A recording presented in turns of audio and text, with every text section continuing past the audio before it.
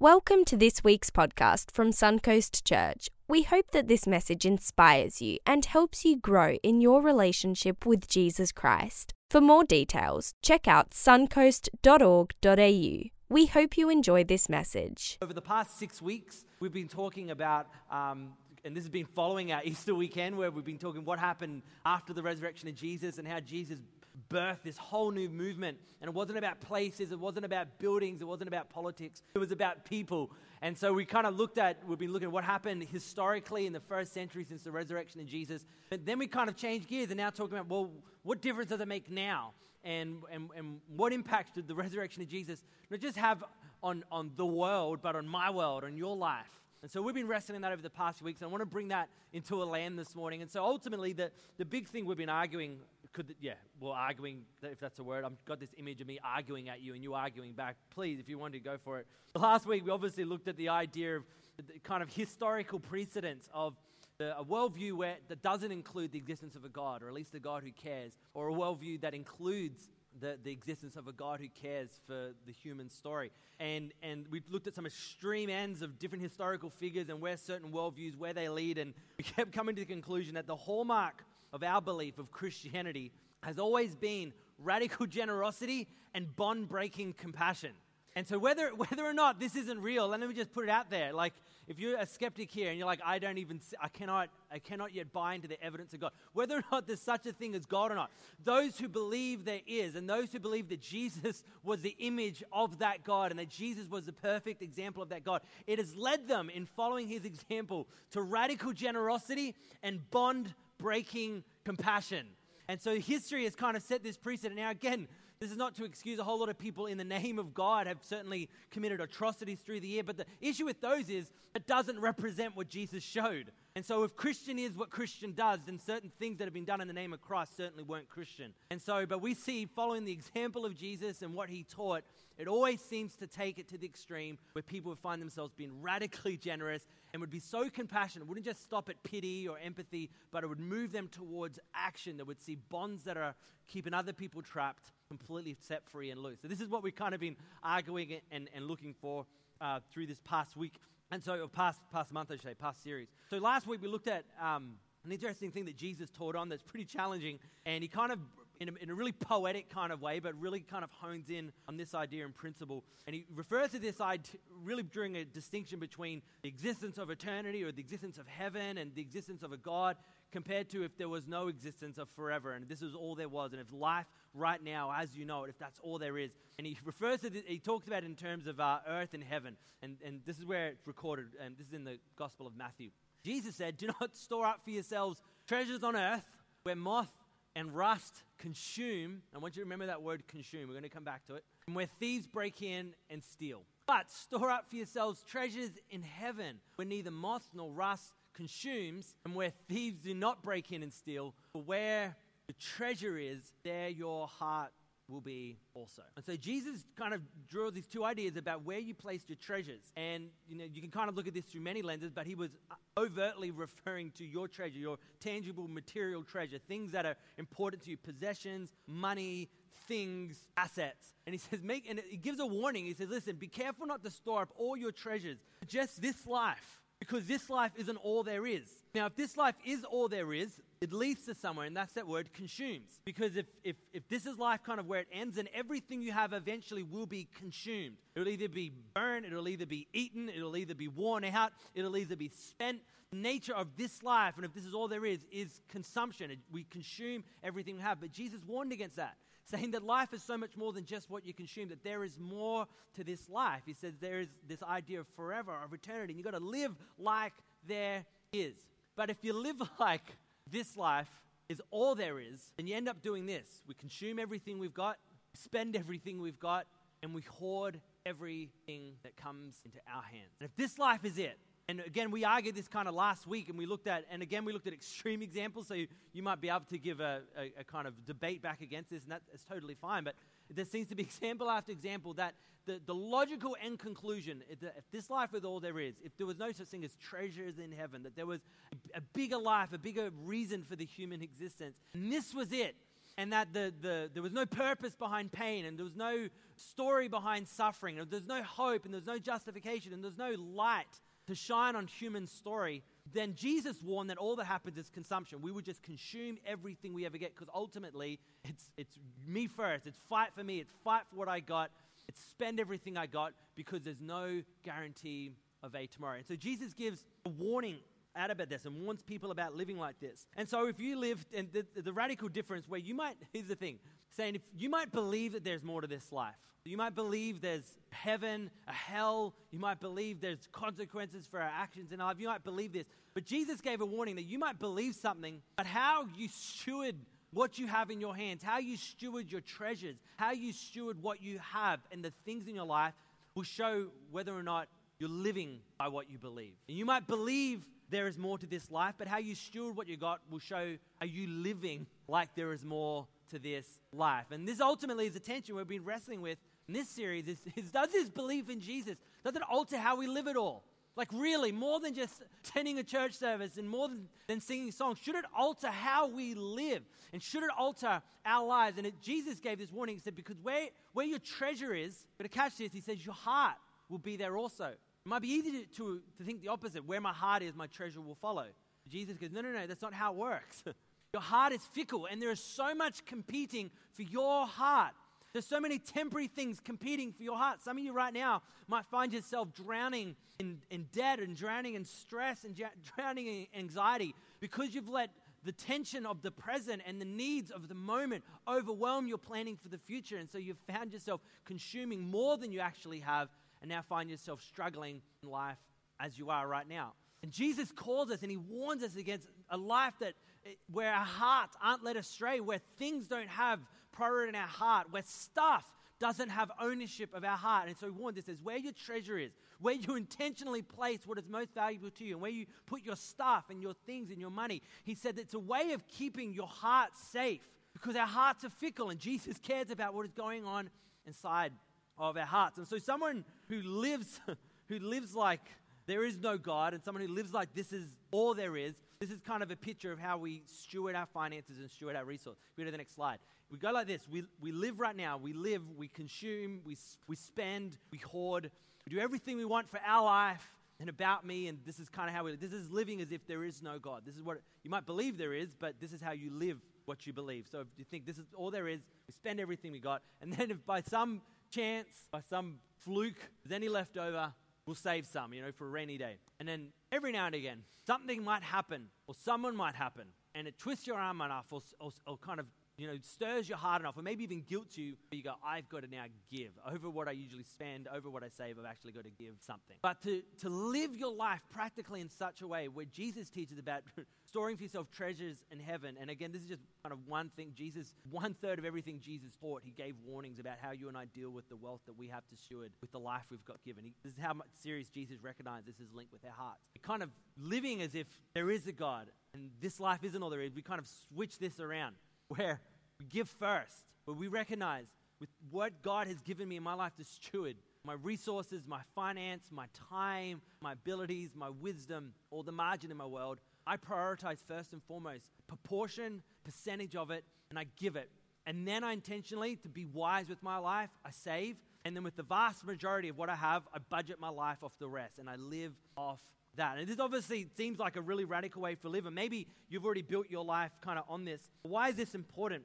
If you're anything like me, you probably don't want your life to be mastered by money. I don't want to spend my life serving money. I'm sure you don't want to spend your life serving money. I think the intention of it is that money would serve us, that money would serve the vision that we have for our lives, that money would serve the vision that God has given for our life. And when you live life kind of this way, and again, this is ground we've covered over the past few weeks and kind of what we've worked over. You live your life this way, we've found that this is the true key, wait for it, financial independence. Not independence probably the way you think, and it's bigger and it's deeper and it's better than that. It's independence from the idea that life equals stuff. And a life that equates living with stuff and possessions and consuming, arguably, it's not the life that any of us are truly looking for, or indeed the life that God intends us to live. But living like this is independence from the idea that life equals stuff. It's independence from the idea that there is no God. And it's independence from a lifestyle that relegates God to emergency. Maybe that's what you found yourself in church here today. You're in an emergency. When we've run out of all other options, when we've run out of, the cavalry hasn't arrived, and we realize I've got nothing left, you might find yourself going, well, God, if you're real and if you're there, and I know I haven't talked to you for a while since I was looking for that car park that other day, and that's about it. And so we'll come to God in emergency. And again, that's not a criticism, that's life. But if we would turn to God in emergencies, why relegate him to just that? Why not invite him into your world before there's an emergency? And this is what Jesus teaches about good, wise financial stewardship of our resources and what we have. Our vision as a church is to see Jesus in everything, and I don't want to relegate Jesus to simply the emergencies of my life. And also, I recognize that money is always going to be competing for my heart all the days of my life. And money's probably going to be competing for your heart all the days of your life too. And here's the thing. I don't want money to win. And I don't want it to win in your life. I don't want it to win in my family's life. I don't want it to steal my joy. I don't want it to steal my potential. I don't want to give excuses the rest of my life of why I didn't live the life I felt passionate about because money was the reason why. I don't want stuff to have my heart. And I don't want it to win over my potential, over my marriage. My urge is that you wouldn't want that either. Because you know, as well as I do, that our life's value is not in how much we have, rather in how much we give. That's why I think for many of you, you value your relationship with your Heavenly Father so much.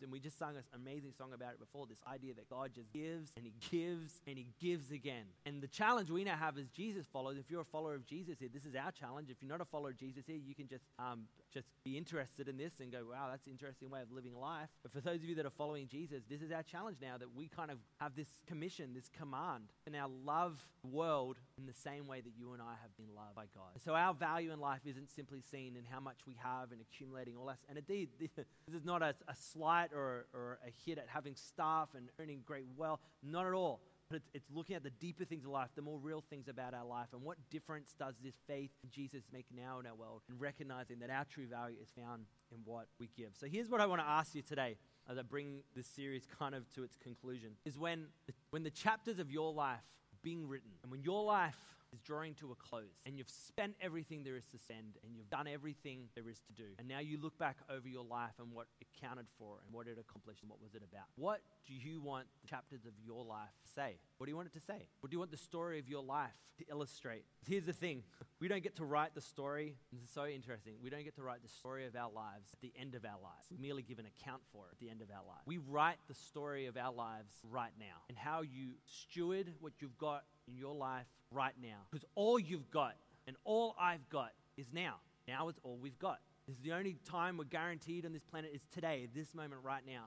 And I think it's just pertinent to bring this series to a conclusion by asking the big question. When your life is spent and you get to the end of your tenure on this planet, what do you want your life to have said about what you valued most? And you don't write that at the end. You simply give an account for it at the end. You start writing it now. Now is all we've got. And over the past 6 weeks, we've been exploring a whole lot of incredible events that took place that were recorded in the book of Acts. And if you're not familiar with the Bible, Acts is in the New Testament, and it was written by Luke, who was an apostle. He was a follower of Jesus. He was a doctor.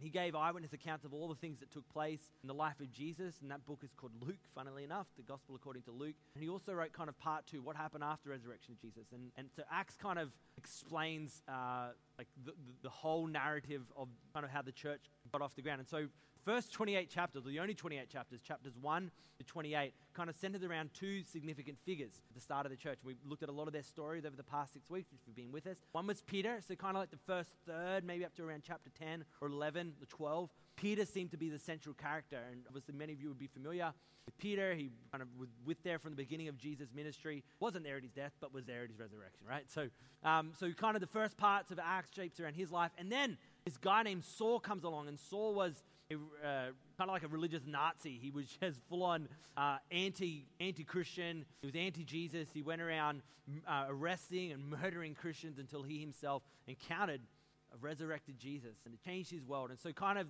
the last 2/3 of Acts, so up until chapters 28, follow his story and kind of how he preached the message and how the churches grew and how it spread all around the place. And what's amazing about this, Acts abruptly ends in chapter 28.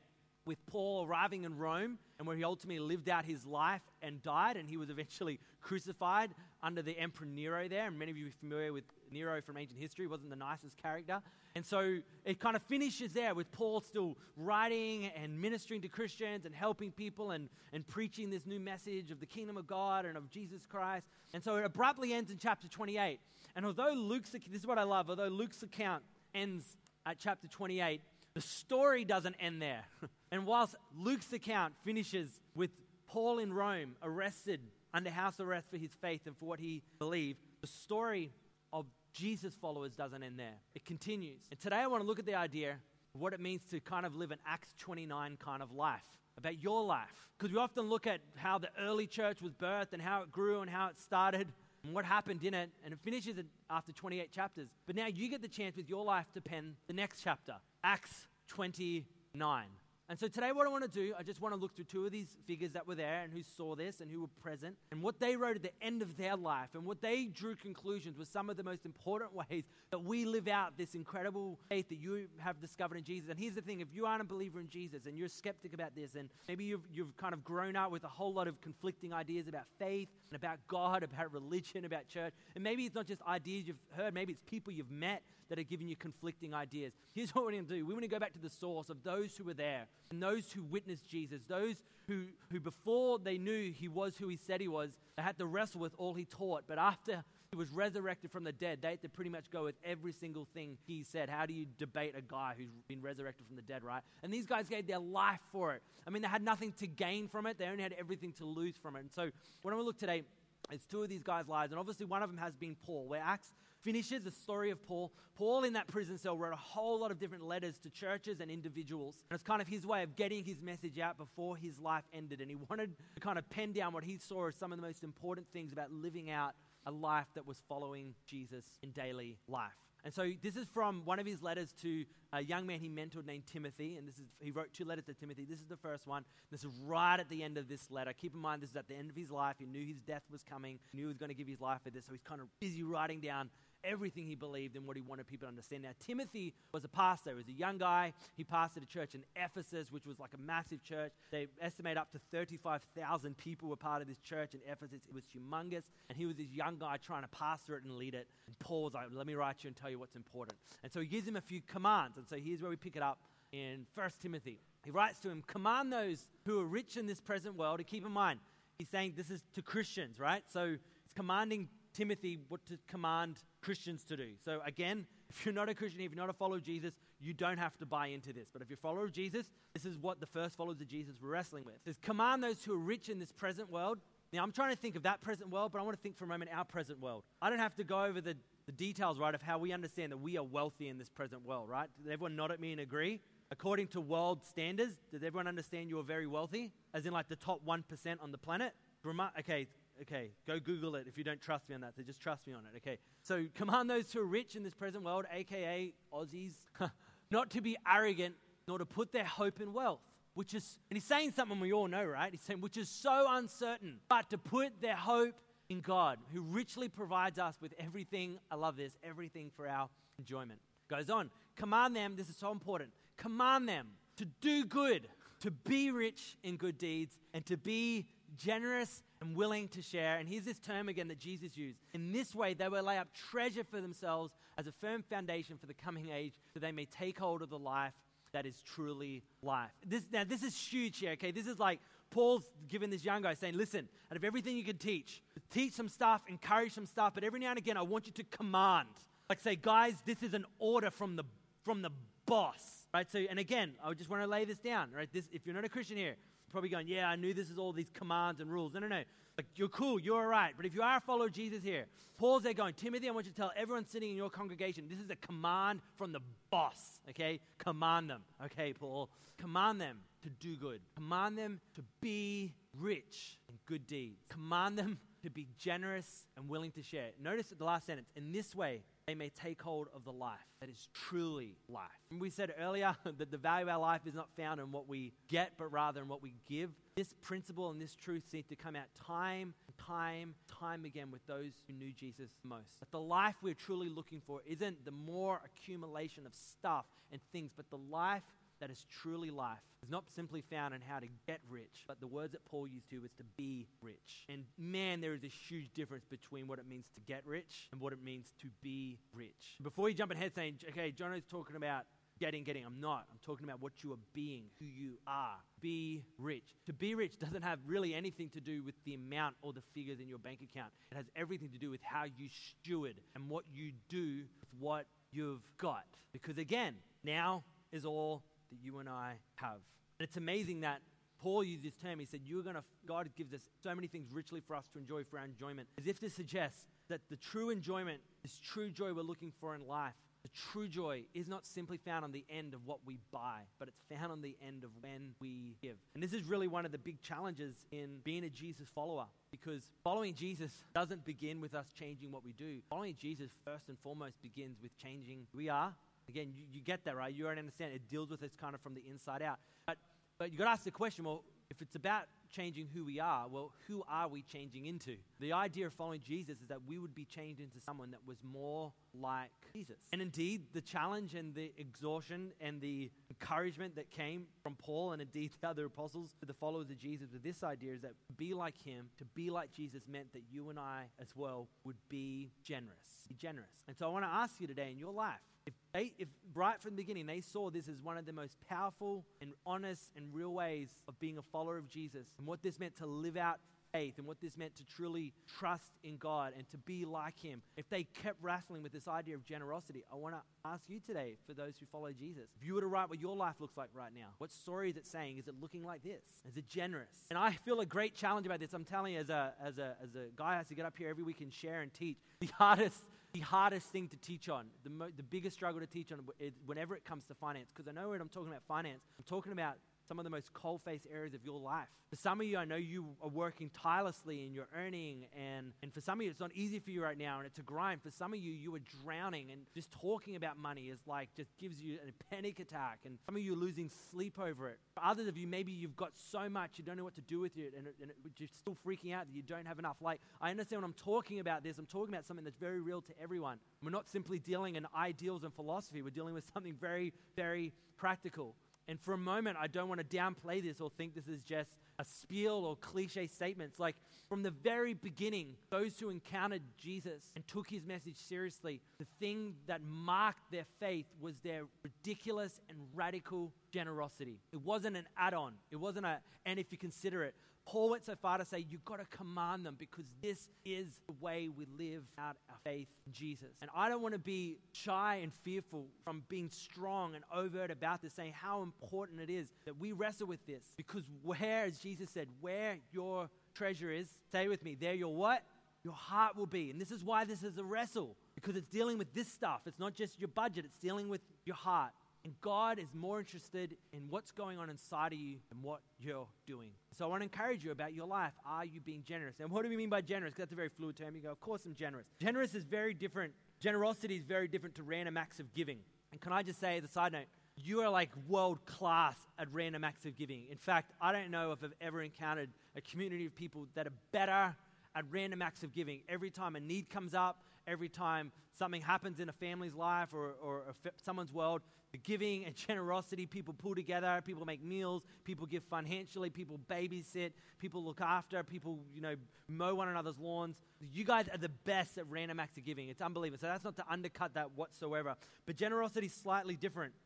Generosity isn't reactive, it's preemptive. Generosity means it's premeditated, it's calculated, and it's designated. So it's not random acts of giving. Generosity with your giving, it's premeditated, meaning you don't wait to be emotionally stirred for something. It is convictional for you. It is a command for you. You premeditate your giving, and it's calculated. So you're not just, what do I do, what do I do, what do I not do? You're like, no, this is a proportion, this is the percentage of what I have that I've premeditated on, I've calculated how much of my wealth, and then it's designated. You're intentional about where and why you give it. It's a radical different exchange. And this is what Paul writes to Timothy. Command those who are in your church to be rich and to be generous. Now, eventually, Paul dies. And we don't have the account of that in any of our New Testament documents, but history writes a whole lot about it, particularly Josephus, who's one of the most significant ancient historians that kind of wrote a whole lot about what happened in the first AD. So Paul dies under Emperor Nero, And so does Peter. The apostle Peter died as well.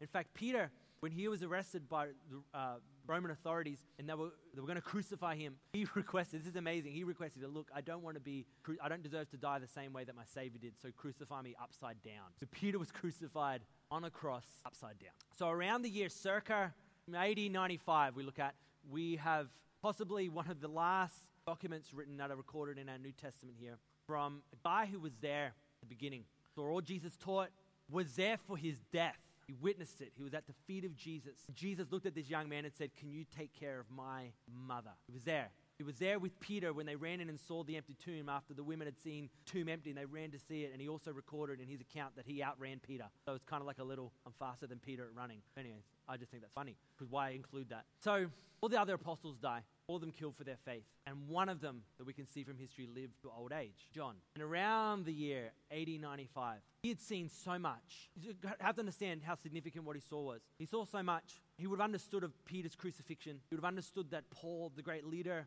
who was planting churches all over the Roman Empire, was killed for his faith. He would have seen all of his other friends who were there that walked with Jesus for several years, all of them all killed for their faith. Some of the significant events he saw transpire in his time, or at least he would have known of. Big one would have been around AD 70, was the destruction of the temple. And to just give you like a 30-second picture of how significant the destruction of the Jewish temple was, all of ancient Israel's life operated and functioned around the temple. The temple housed the law, the Torah, what Jewish life was built off.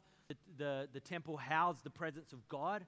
The temple was the center of not only Jewish spiritual life, but civil life and family life and political life. It was so significant. In fact, people were willing to die before letting anything bad happen to the temple. This was so significant. In fact, about AD 40, there's a story, one Roman emperor came to erect a statue of Caesar in the temple, and history records that when they arrived on Jewish soil, that 10,000 Jewish men stood in front of the Roman legions and bore their neck to them as if to say, we will die before we let you put a statue in the temple. And this is how serious it was to the ancient Hebrew people. And so fast forward, eventually Rome decided to send their forces, attack the city of Jerusalem. And the city, Jesus predicted, this is amazing, Jesus actually predicted this event would happen. And there were thousands and thousands of people who had come to Jerusalem for their major festival, Passover. And then once all the pilgrims had gathered, the city was overwhelmed with people. Rome shut up the gates and then said, we are now going to sack the city. And for the next several months, they laid siege to Jerusalem.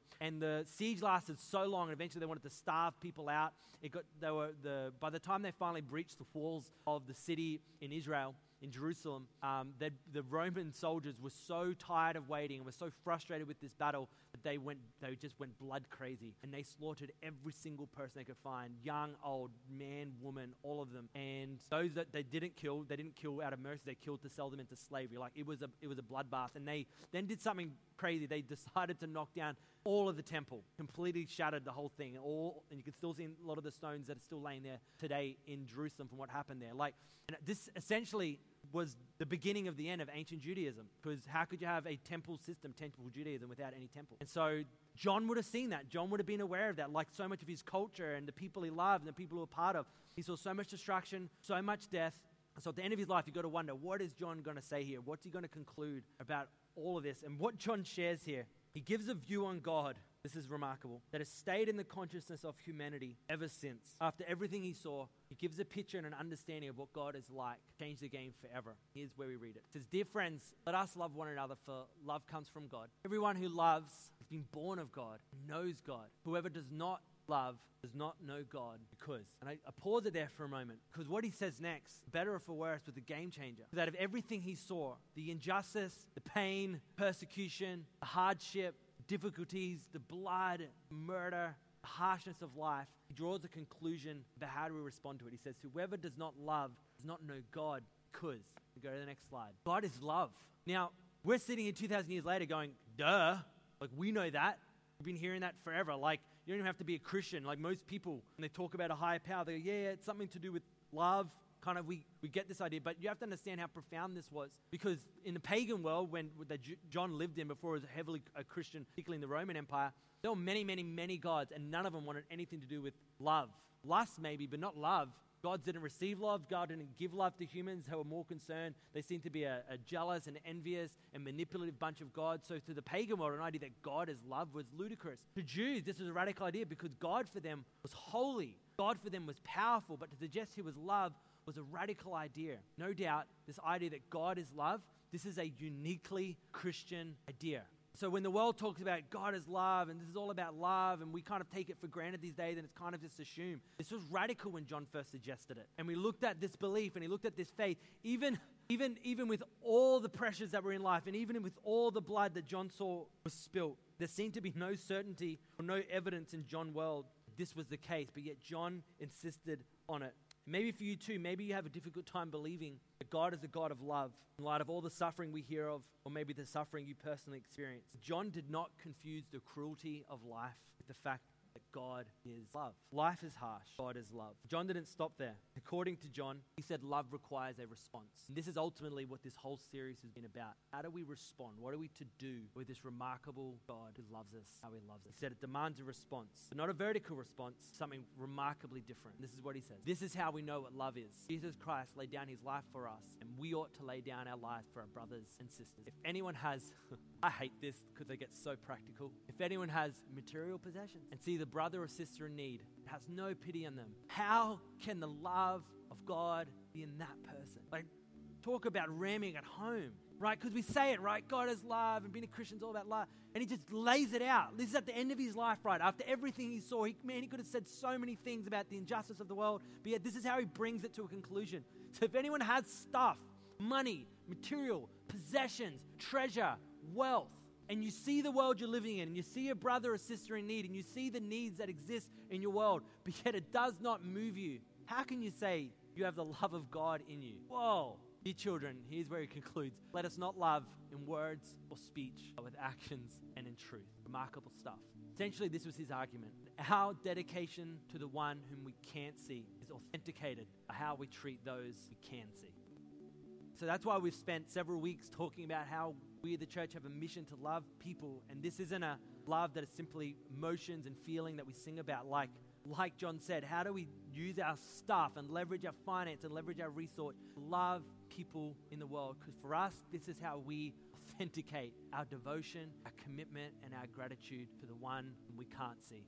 We treat those we can see in the same way that our Heavenly Father has treated us. So, next Sunday, it's our Vision Sunday. And we do this once a year where we kind of lay out our future and what we're believing for and where we're believing to go. And we put out an opportunity for people to give over and above their regular giving. And maybe you're someone who has not yet partnered with our mission here at Suncoast Church. This may be your opportunity to do it for the first time and to partner with us. And we want you to pray about it. We want you to consider it.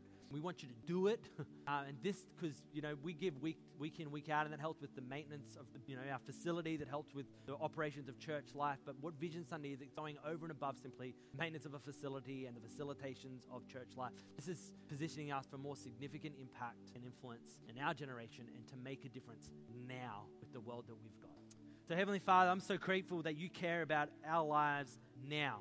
You know what we're wrestling with and what we're juggling with, and we're trying to balance a life with the commitments and our time and our stuff and our things. Lord, again, would you ruin us with just how much you love us and how much you're for us, and help our lives to be ruined for humanity in the same way your heart was broken for us. Pray for those here this morning that really just don't feel loved, and that idea has been so foreign or just so fake. I pray today, Heavenly Father, this love would be real, would be present, it would be now for every person in this room.